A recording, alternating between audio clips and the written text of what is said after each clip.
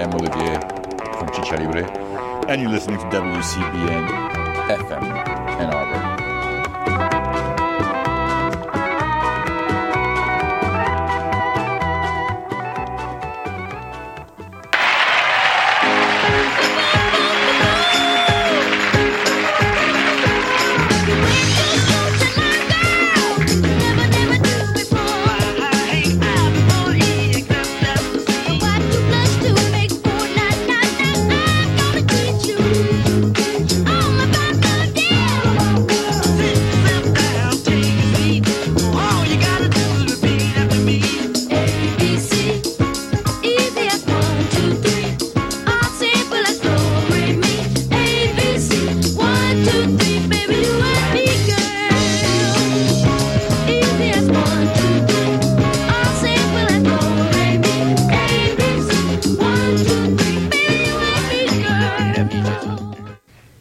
Good afternoon. You've got Living Writers. I'm T. Hetzel today.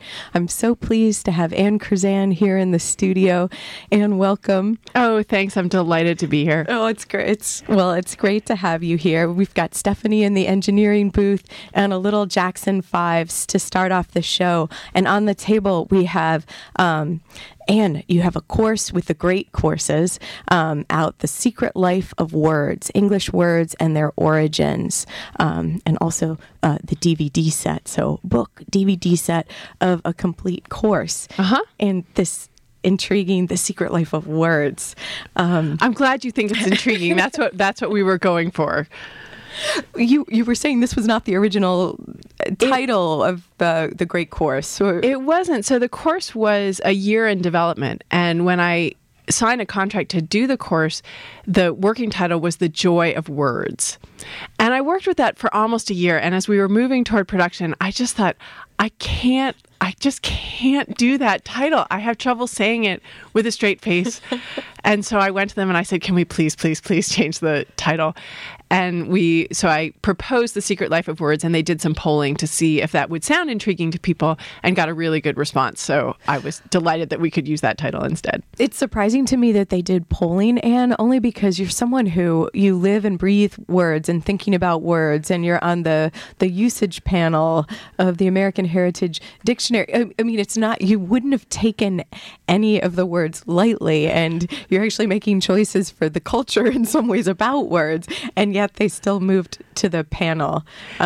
They do. Well, because... or to the polling, rather. Yeah. So the teaching company, they've been doing this for a long time, and they have, in some ways, a much better sense of what will appeal to their audience in terms of what will grab them, what will be the thing that they think, I might want to listen to that. And so I was absolutely willing to trust them, because for me, I was so excited by this chance to get information out about how words work and how they change over time, that anything that would convince people to buy this and listen, I was completely willing to trust their instincts about what would work. So it could have been joy, although that might have been misrepresentative when you think about some of the lectures, because it's not always joy. It's not. It's not. Some of the material in there is hard. I mean, I remember putting together the lecture on the language of war and trying to think about even how do you do this? Some of these words are so painful and so loaded that is far from joy. I mean, some of it is, there's some war slang that is funny and fun, but then there's also a lot of slang that is about violence and things like that. So to think about how I wanted to navigate that. So The Secret Life of Words, English Words and Their Origins, that definitely feels that it covers the mysteries and the seriousness and the playfulness. Well, and that's just, I'm glad. It's just what I was hoping for. So, I study the history of the English language, which means that I get to cover this huge span. People will say, do you specialize in one particular period? And I say the great thing about saying you're a historian of the language is that you can move around in the history of the language. So I've done work on Old and Middle English, but I do work on changes happening in contemporary English as well. So, and the course is covering everything from Beowulf and the beginnings of English through the internet and English, everything in between those. So it covers an enormous amount of territory. It's 36 lectures. So people, you're spending a good 18 hours with me if you do this, which is a lot of time. I get some emails now from people who've watched the course or listened to it. So of course, I don't know these people. They're an email address to me.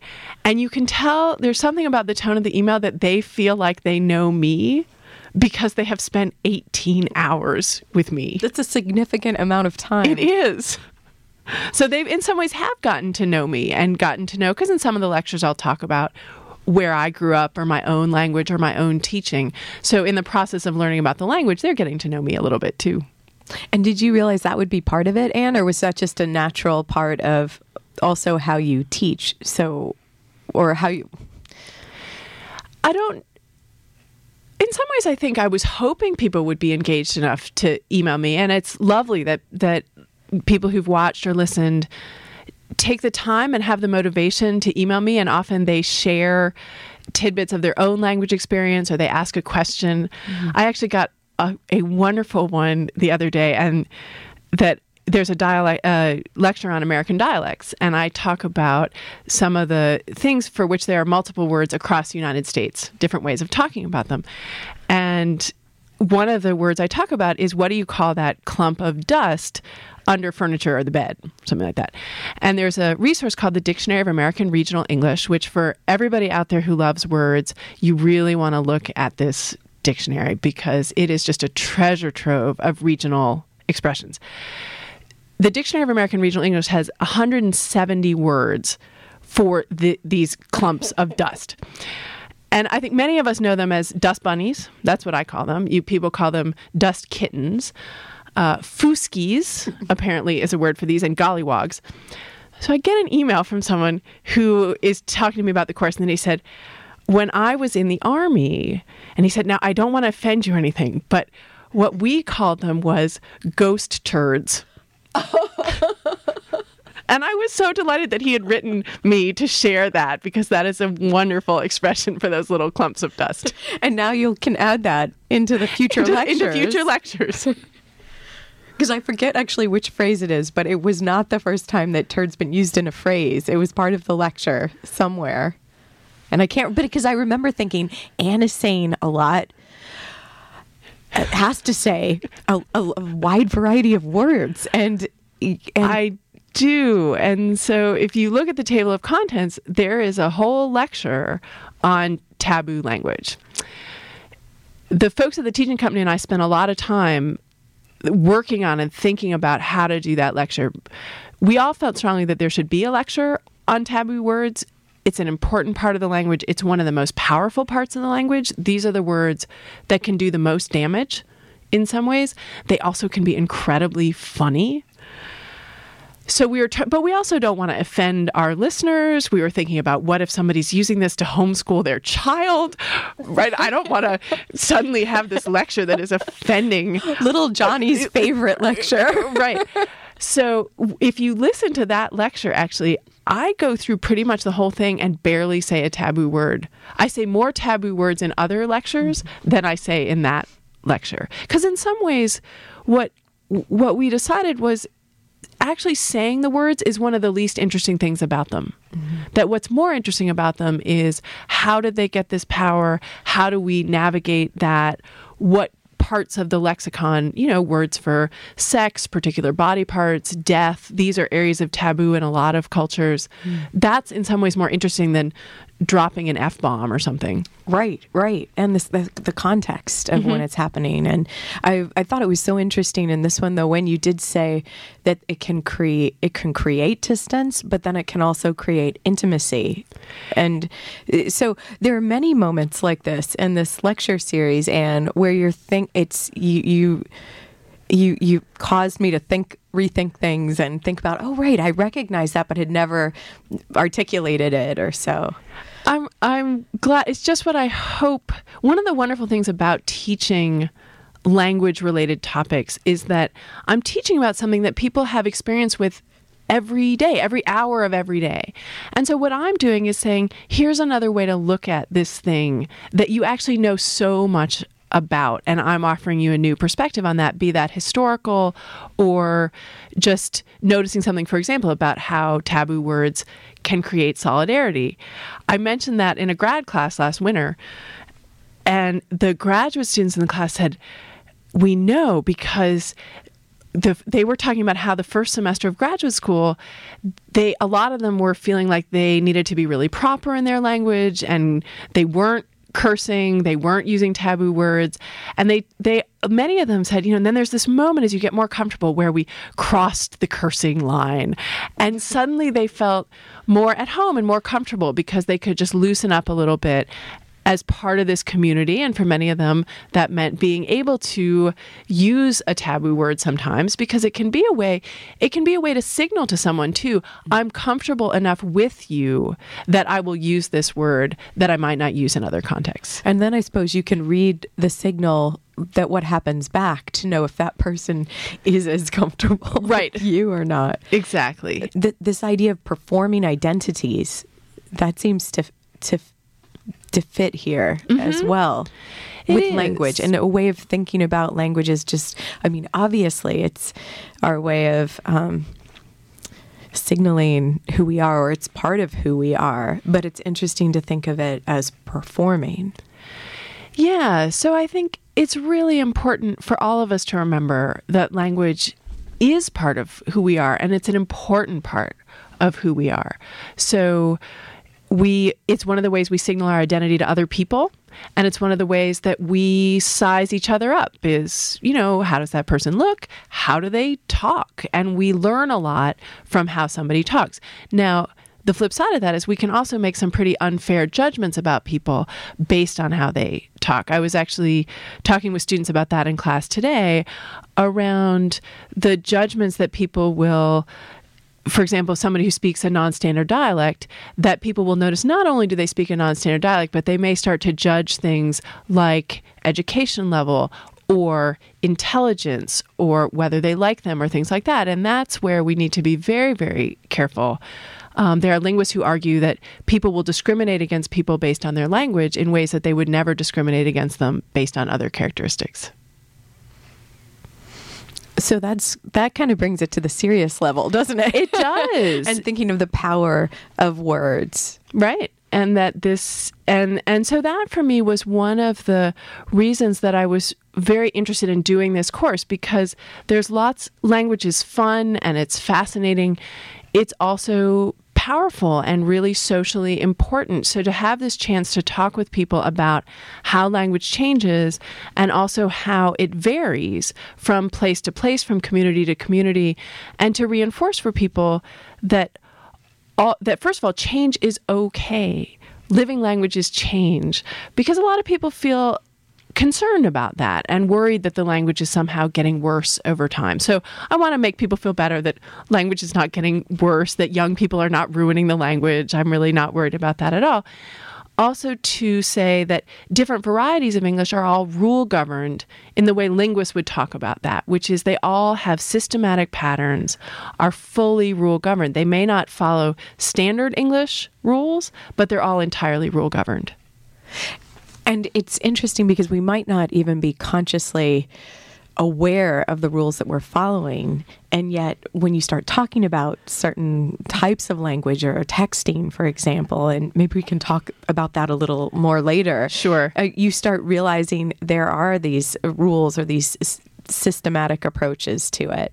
There are, and the amount of knowledge that each of us brings to the table about our native language is enormous, and we've learned a lot of that before we could even talk. So child language acquisition is fascinating.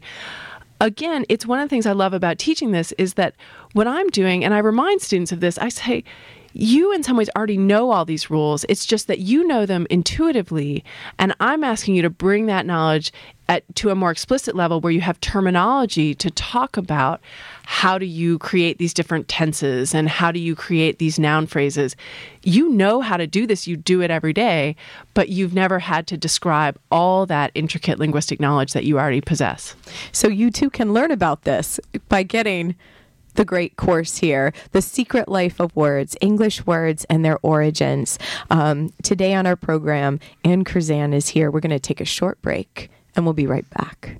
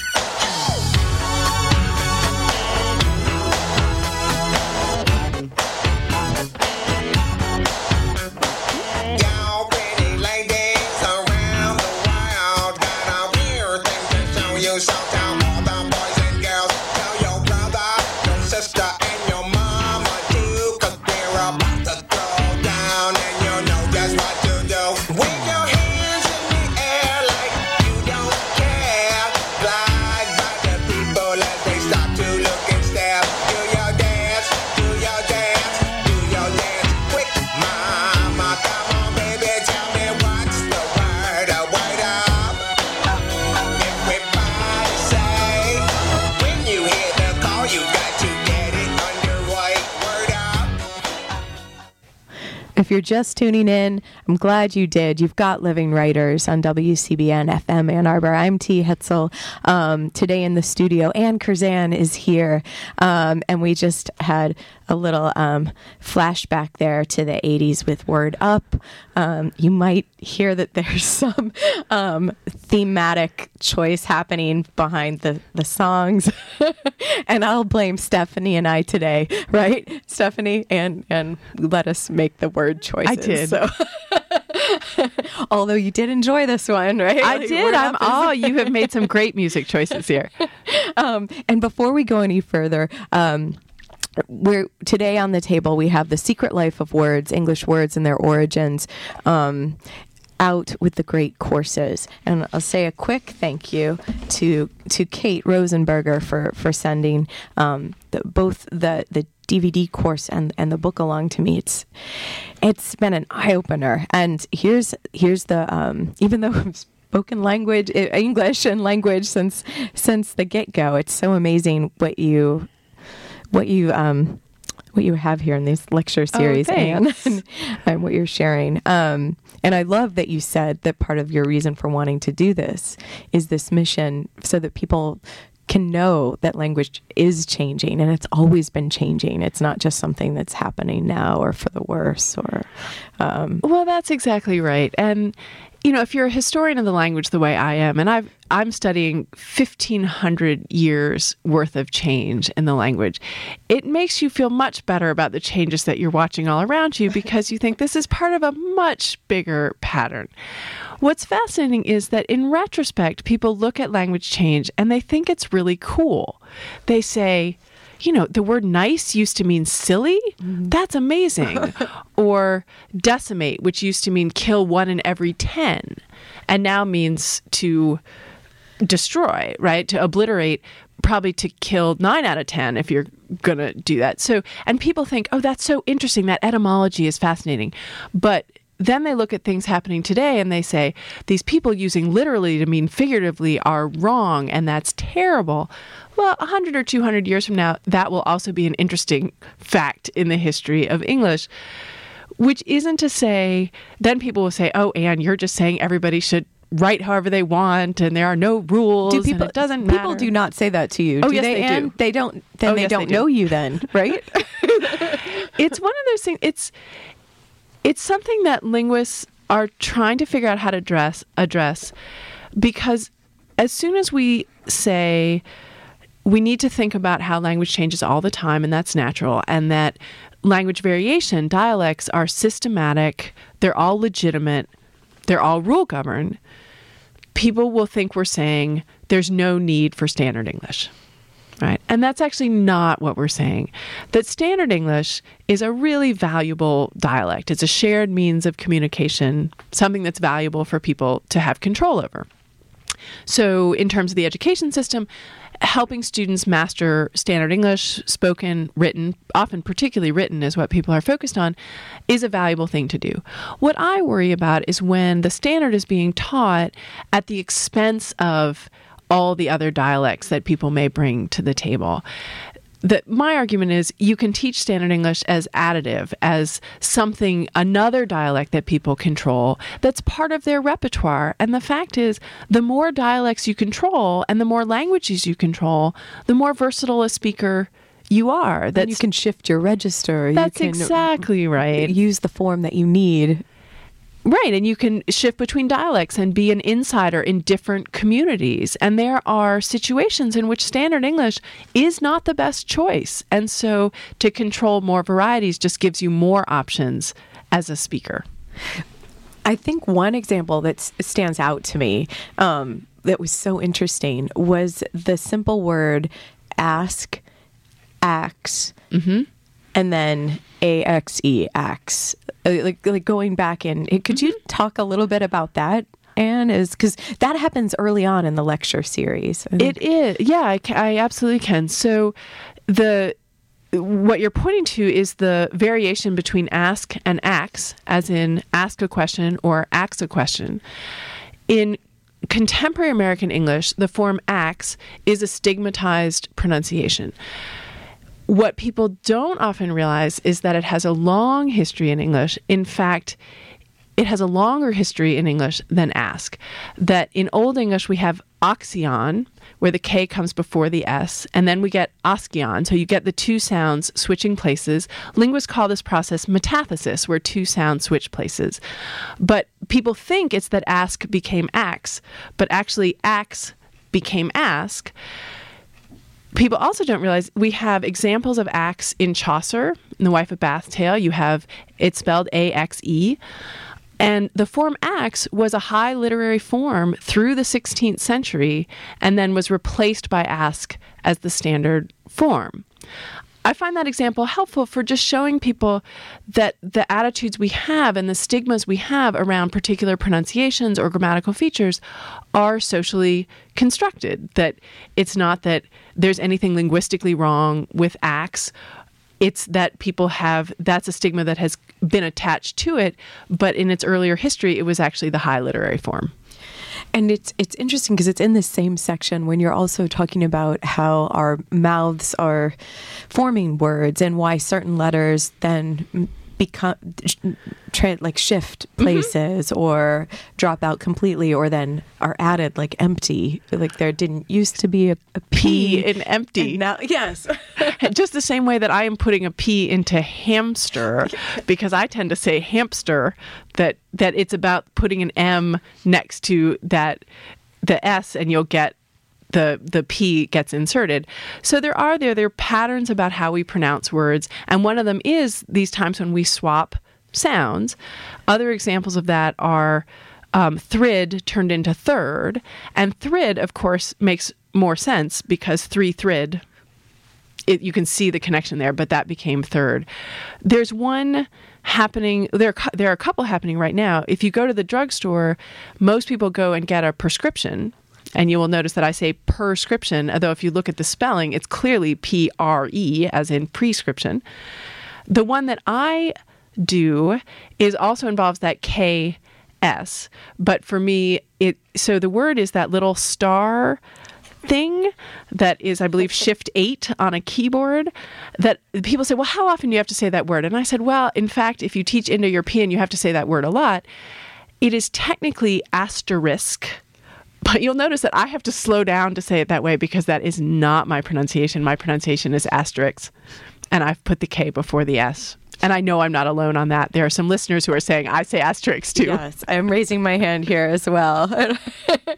I love how there's this also in this series, and even though the setting that people are watching is maybe a very formal setting in some ways, and you don't get a sense in the DVDs that there's students there or that you have maybe a an audience present. You are speaking into the camera. You're lots of eye contact for the listener. But I love how you also bring in moments, stories from your classroom, your other classes, and giving examples from your life where you say like hamster and then even saying once there was a PowerPoint with a particular line on it, and you could see this word that was coming up that you realized maybe you had read to yourself quietly more often than you had said it out loud. Yes. Can you tell us a little bit about using these moments and how it's maybe the story, and then how it's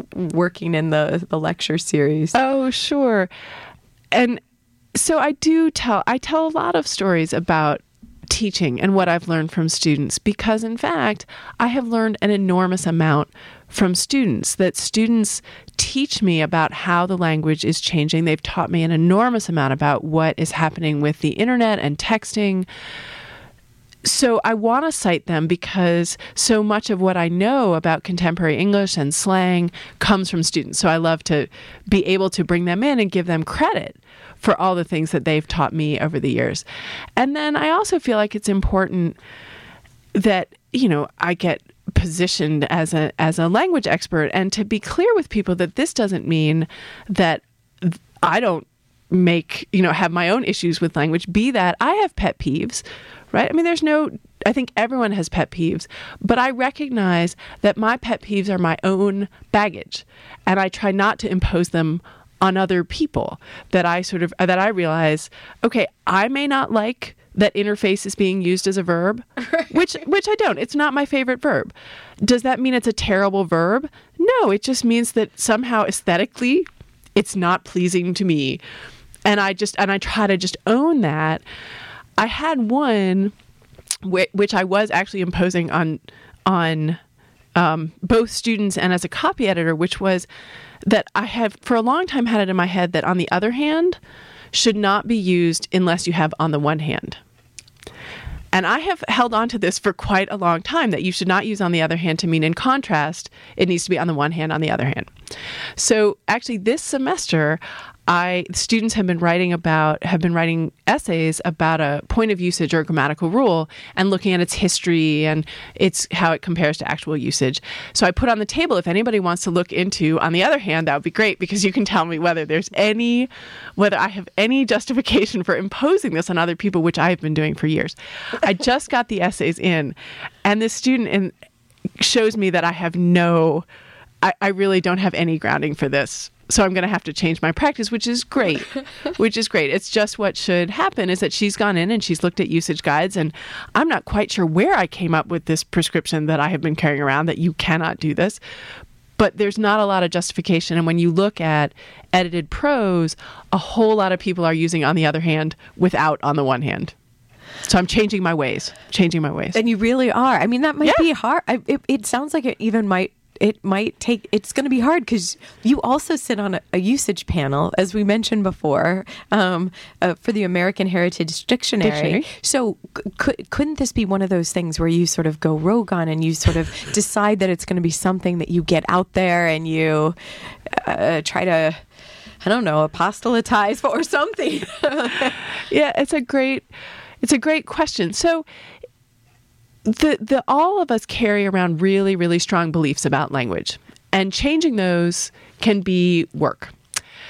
On the American Heritage Usage Panel, and we can talk more about this, but in some ways I see my role as trying to track actual usage.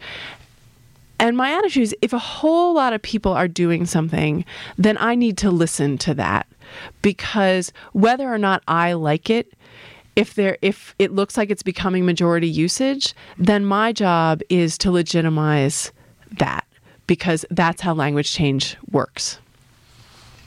Sort of like that example of the THEIR in his or her. Yes. Right? Maybe. Yes.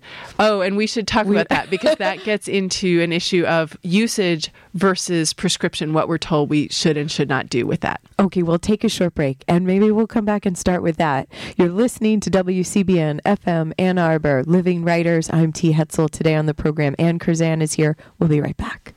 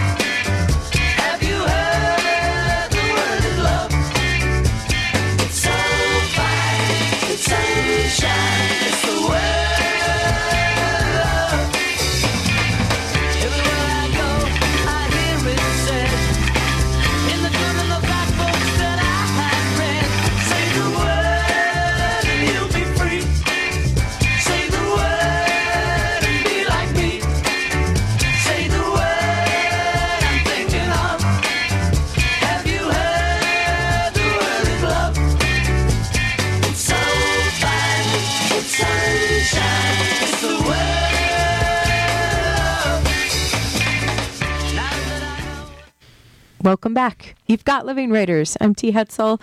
Today on the program, Ann Curzan is here on WCBN FM. Ann Arbor, The Secret Life of Words, English Words and Their Origins, out with the great courses.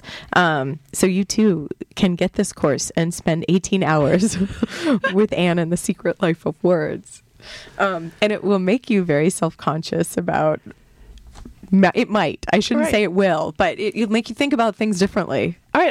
I sometimes say to people, welcome to my head, right? I mean, I walk around the world noticing the way people talk, but just so people don't worry about talking to me, because people are like, well, then I'm not going to talk to you if you're noticing everything I say. The good news is that to me, it's all interesting. It's all about what's happening to English today. And so I'm not judging people. I'm actually fascinated by what's happening with the language.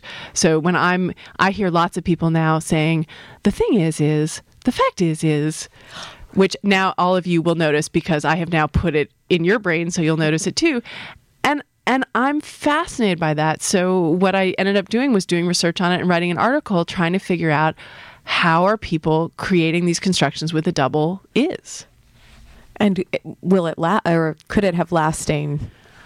Right now, it's looking pretty well entrenched, and you hear it. Our listeners can now go out and hear it, and they'll hear it all around them. I hear my colleagues do it. President Barack Obama uses that double is quite a bit. That what seems to be happening is that the first part of that, the point is, the fact is, has become a kind of fossilized expression. It's functioning as a unit. And as a unit, when you think about what does the fact is or the point is mean, it really means pay attention to what I'm about to say. Right? It's a focusing expression. It says, I'm about to say something that's worth your time of paying attention to. So that has become a phrase in the beginning, functioning as the subject. So you say the point is, that's the subject, then you need a verb. Is. The point is. And a lot of people said, oh, it's a disfluency. But when you listen to people say it, it's not a disfluency. It is completely fluent. It's not a mistake. They're not self-correcting or repeating. It's part of their grammar. With disfluency, that does sound like isn't that a great word? It's a great word, but it also feels like a harsh label as well. And so when you're saying there's a disfluency, so a disfluency. For linguists, a disfluency is an actual speech error when in some ways you can think of it as where your brain gets ahead of your mouth and you actually say something and have to repair it. So we mean that as where you start and stop and you have something that's disfluent. So when people first saw that is, they thought that people were saying the point is that they were either thinking or they were self-correcting. But when you hear it, it's not a disfluency. It's not a self-correction. It actually appears to be part of this, folks. It's part of the grammar. Well, and you've completely explained it as the system and the why behind it, how it might be emerging in that way. I hope so. I feel convinced. I hope so. We'll see if my colleagues are convinced by this article. Well, I can also remember you were when I had to take, before I was at GSI here at Michigan, we all did the 2-day training. Uh-huh. And I remember you very clearly saying, giving an example about how language is changing and we can't be afraid of that, and we shouldn't be we should be helping students to learn the correct academic register, et cetera. But for example, the there and he and she, and it's okay, especially students should be able to write that in their papers as long as it's intentional and they understand what the choices they're making. Mm-hmm. So that, to me, in that moment, I remember was a bit revolutionary. And I thought, so as long as, the intentionality is there. Yeah. So, and not everyone agrees with me on this. Not everyone sees this as a revelation. Some people hear me say this and just think I'm flat out wrong. But so this issue here is the singular generic pronoun. Some folks say English doesn't have a singular generic pronoun. So it's a situation like every teacher should learn his or her students' names, his students' names, her students' names, or their students' names, right? So usage guides will tell us to use his or her. Usage guides until the 1970s told us to use his. And second wave feminism challenged that and said, that's not generic, which I think for most of us, it's not generic, that if you hear every teacher should learn his students' names, it sounds more male than generic. So the prescription has often been use his or her, or rewrite the entire sentence so that it's plural and you can avoid the entire issue. So teachers should learn their students' names. So that's written prescription. If you track the way we speak, we tend not to use his or her. What we use is singular they. To which people will say to me sometimes, but they cannot be singular. And my response is, but it is, which they don't seem to like that answer. But if you listen, we use it as a singular, that I can say, I was talking to my neighbor and they told me that blah, blah, blah. I was talking to my neighbor, one person, and they said, and for whatever reason, my neighbor's gender is not relevant right now. I don't want to tell you, whatever it is. So in actual usage, in what linguists would call descriptive grammar, describing what we actually do, they is singular, and it's been singular for over 500 years. Shakespeare uses singular they. Jane Austen uses singular they. We, a whole lot of us, most of us, studies show, use singular they every day in our spoken language. So that raises the question of, so why can't I write it down? Why is it wrong when I write it down? And this is where, if we think about my role in the usage panel, that I feel like one of my jobs there is to say, is this a place where there should be a gatekeeper saying you can't write that down? Or is this a place to say, there's no reason you can't write that down? So I tell students that they can use it in their writing, but I warn them that they will run into faculty who think it's wrong. So to do that, I say footnote the first time you use it, and in the footnote explain, I am using singular they because it's the most common generic pronoun in speech. And I also tell them that they can write at the end of the footnote, if you have any questions, please contact Professor Ann Curzan, which faculty from across the university have actually done and said, I got this footnote. And I love that, because then I can actually have a conversation with that faculty member about the issue. The other argument people will sometimes make is they'll say, but they is ambiguous in that construction. My response to that is, most of the time it's actually not ambiguous. Right? I was talking to my neighbor and they said every teacher should learn their students' names. Those are not ambiguous constructions. There are constructions where they will be ambiguous. There are also constructions where he or she can be ambiguous. And I say, with ambiguous sentences, rewrite them. And you rewrite them for a singular they as you would for an ambiguous he or an ambiguous she.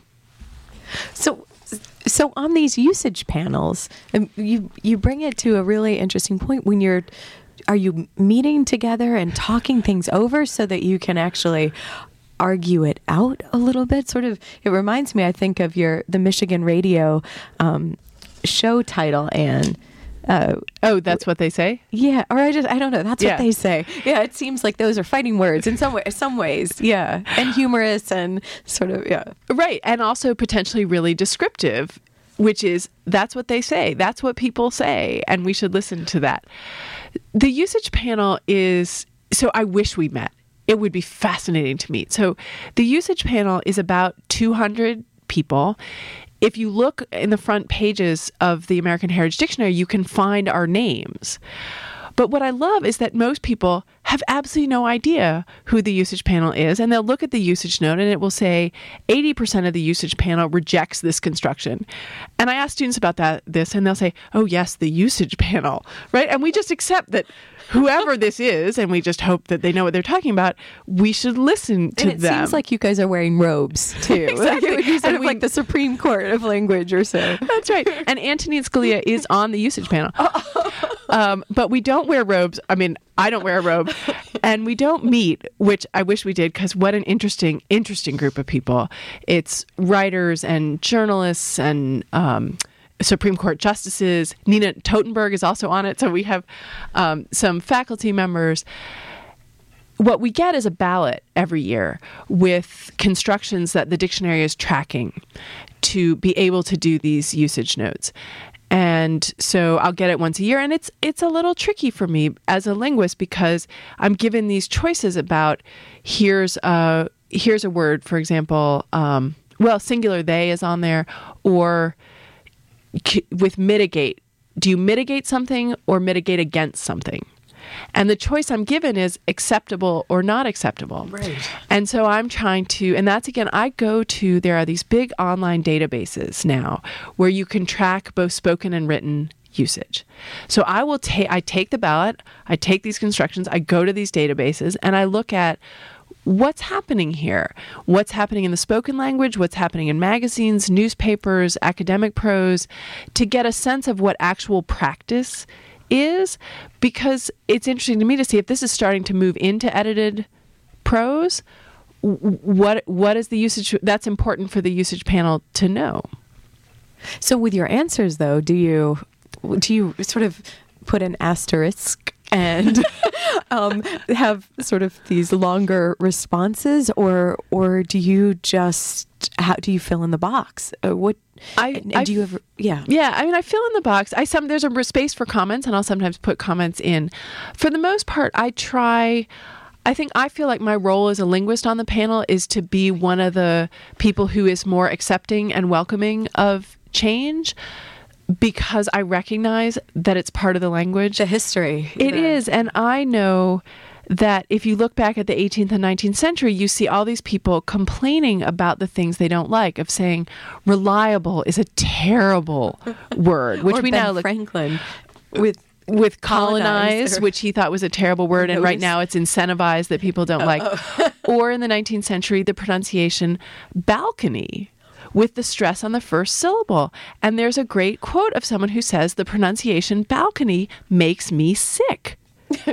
And I think we look at that now and say, well, how else would you pronounce that word? But when it was borrowed in from Italian, it was balcony. So when the stress moved forward to the first syllable, that was enough to upset people. I keep that in mind when I'm on the usage panel, and these constructions that people say that's wrong, that's terrible. And I keep in mind that, again, in 50 years, 100 years, those complaints are going to look quaint, and people aren't going to understand why that word isn't completely standard. And do you feel like you'll be on this usage panel for a while? Like, is it like the Supreme Court, where once you are appointed, you are a guardian and a generous one, thank goodness? Well, it didn't come with a term limit, so unless I screw up and they kick me off, I think I'm on there for a while. And I've been pleased. They have been, because people see the usage panel as a kind of guardian or that kind of thing. I appreciate that they've put a good number of linguists on it so that we can try to bring this perspective about how language works and how it changes and variation to thinking about these questions of what's quote unquote acceptable and unacceptable, but also trying to take seriously the attitudes out there about what's standard, not standard, what people expect in academic writing and don't expect in academic writing, because I take that seriously too.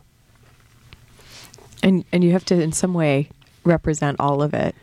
I do. And what I've chosen to do is to be very open and honest with students about the situation, right? Which is language changes and there's variation, and then there is a much more stable standard that you are expected to acquire to participate in certain kinds of discourse in certain communities. And by being more open about that, I'm trying to take some of the pressure off, and I don't use words like this is the right way to do it and the wrong way to do it, because it's the right way to do it in some contexts, and it's not the right way to do it in other contexts. So I stay away from those loaded terms like right, wrong, correct, incorrect. We talk about standard and non-standard, what you want to do in academic contexts, what you might want to do in other contexts. People worry that if you say that, students will not care. They'll say, I don't need to learn this. I have to say that's not my experience at all. It just takes some of the pressure off of saying that somehow if you are a speaker who in the home doesn't speak standard English, speaks a non-standard variety, that's the language of your home, and that there's nothing wrong with it, and that it's rule governed, and that you will in fact have a bigger repertoire by adding standard English. It just gives you more choices as a speaker. That's wonderful. And we all, I think, could acknowledge that there's always like a language of the home or the family or your community or the groups that you're in. Absolutely. If you start thinking about it. Absolutely. And we're all style shifting all the time to navigate our world. And so The Secret Life of Words is here. English words and their origins. Anne Curzan in the studio. We'll take a short break and we'll be right back with Living Writers.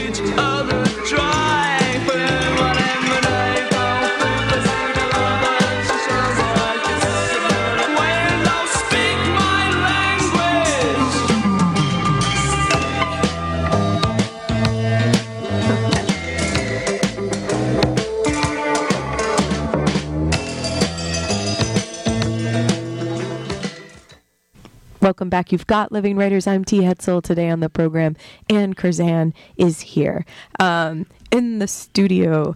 Thanks again to Stephanie for engineering and playing a little bit of The Cure for us. There's no cure for the changing language, thank goodness. Thank goodness. Keep changing. Right. All living languages, unless they die. So knock on wood here. That's right. A little shout out to Latin there. No, you're still going, Latin. Keep going. And before the break, you were saying how, for example, in an academic context, maybe some words would be non-standard or so. Mm-hmm. But then, we're also thinking about, for example, how language is changing and shifting with texting and, 140 characters or so and tweets. Right. And there'd be some ways that if, your mom or dad was trying to text in with a group message and you're in middle school or high school or where whatever the parent then was in this group message responding to all, where it could just be disastrous or highly embarrassing or right? Yes. So let's talk a little bit about that. Let's talk about this because in fact, high school, junior high school, college students often laugh at their parents for the ways that they text and GChat and other things because, in fact, a lot of us who are of a certain age don't text using the same conventions that young people have developed. And I'm very consciously using the word conventions there because, in fact, in the world of texting and online chatting, young people have developed a quite complex set of new conventions. They're not standard conventions, but they are conventions for how to use, for example, punctuation marks to indicate particular things. They have a clear sense of how many acronyms are okay and how many are not okay. Young people do not use as many acronyms as people seem to think they do. So my point is, texting, GChatting, this is not chaos at all. And one of the activities I do with students in class is I have every student bring in 10 etiquette rules for texting. And we create a shared list on the board in a document of all these rules. And they're struck by how many they share. Somebody will say something like, oh, yeah, that's how you do that. And there was this wonderful moment at one point, this was a couple years ago, where they were talking about how you back channel on texting. And back channeling, these are the little noises or head nods we make in conversation when we're talking with someone to show that we're listening. So we go, yeah. And if you don't do that on the phone, someone thinks you're not there anymore. Are you there? Yes. And so texting has developed a way of doing that too, to show I'm here, I'm getting your texts. And one of the ways you do that is, So I'm at the computer typing into this document that they can see on the screen. And, I'm trying to type fast. And they're like, and I type in H. And there is this gasp in the room. And they say, no, because it's spelled UH, HUH, right? And I just stopped the class right there. And I said, okay, did everybody see what just happened there? Any notion that this is chaos, nobody cares about spelling. I said, did you all see how much you cared about whether I spelled that right or not?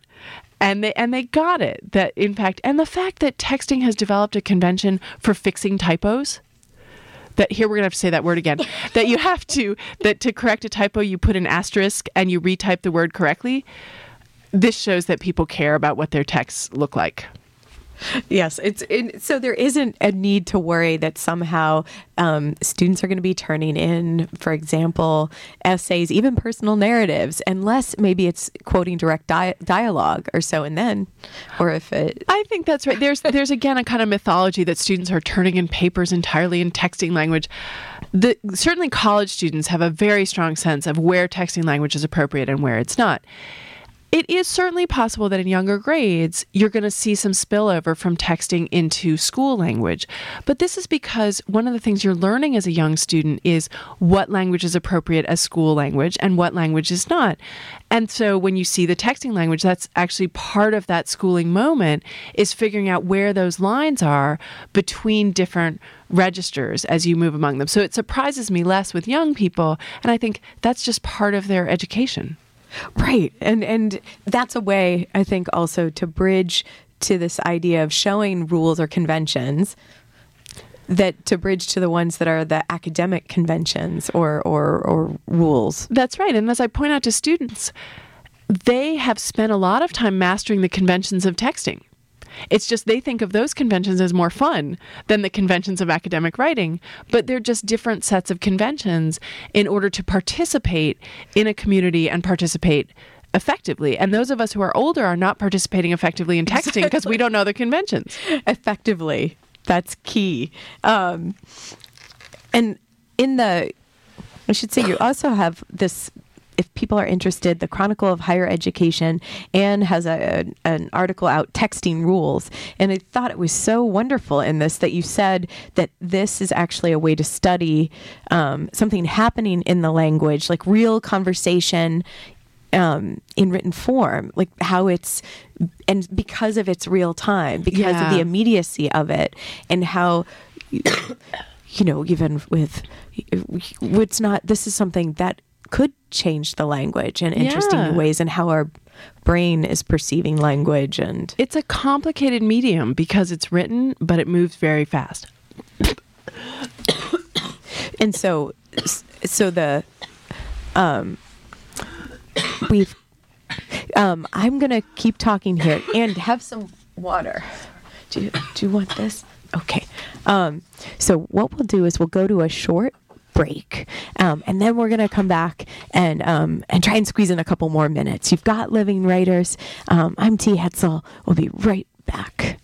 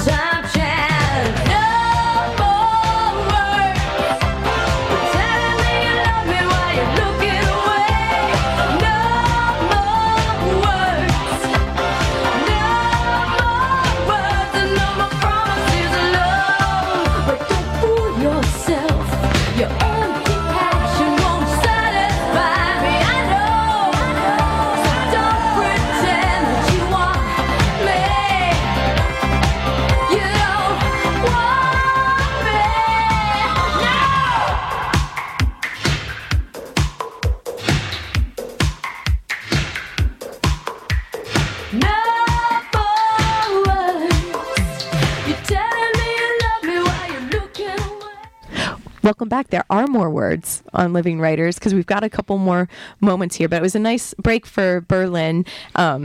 We wanted to get that song in, Anne, didn't I'm glad we did. So, and so today we've been talking about the secret life of words, English words and their origins. Anne Curzan's lecture series that's part of the Great Courses.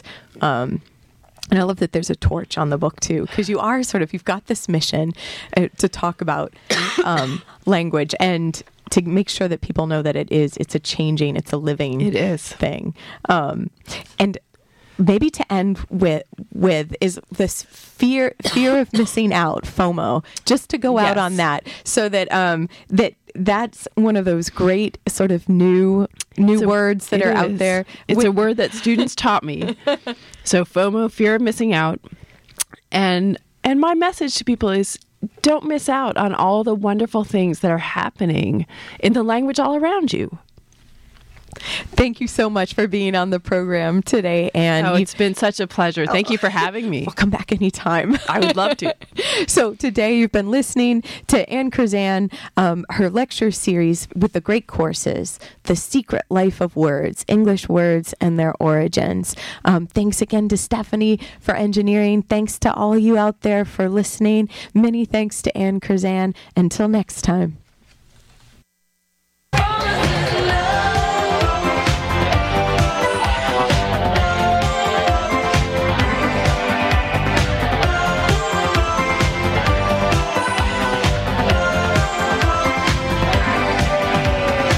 We make love, it's all the same.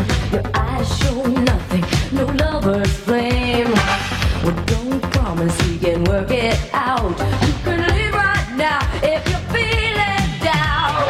No more words. You're telling me you love me while you're looking away. No more words. No more words and no more promises of love.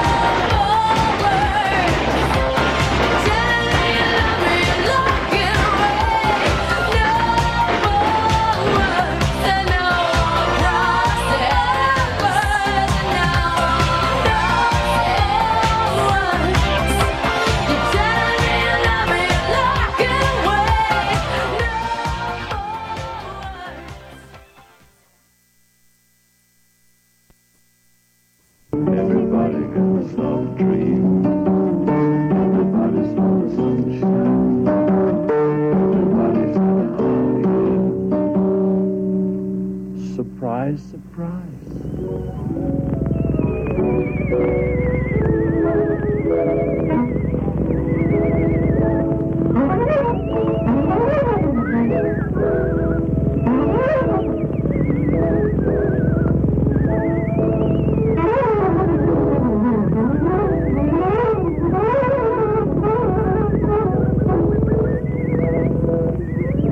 WCBN-FM, Ann Arbor's non-stop alternative radio network. No good. No, I ain't gonna go for nothing like that. I'll pull the plug out, and then what's gonna be happening? Ain't nothing gonna be happening. We are the ones that been waking up the world. God. You don't want me to go to sleep.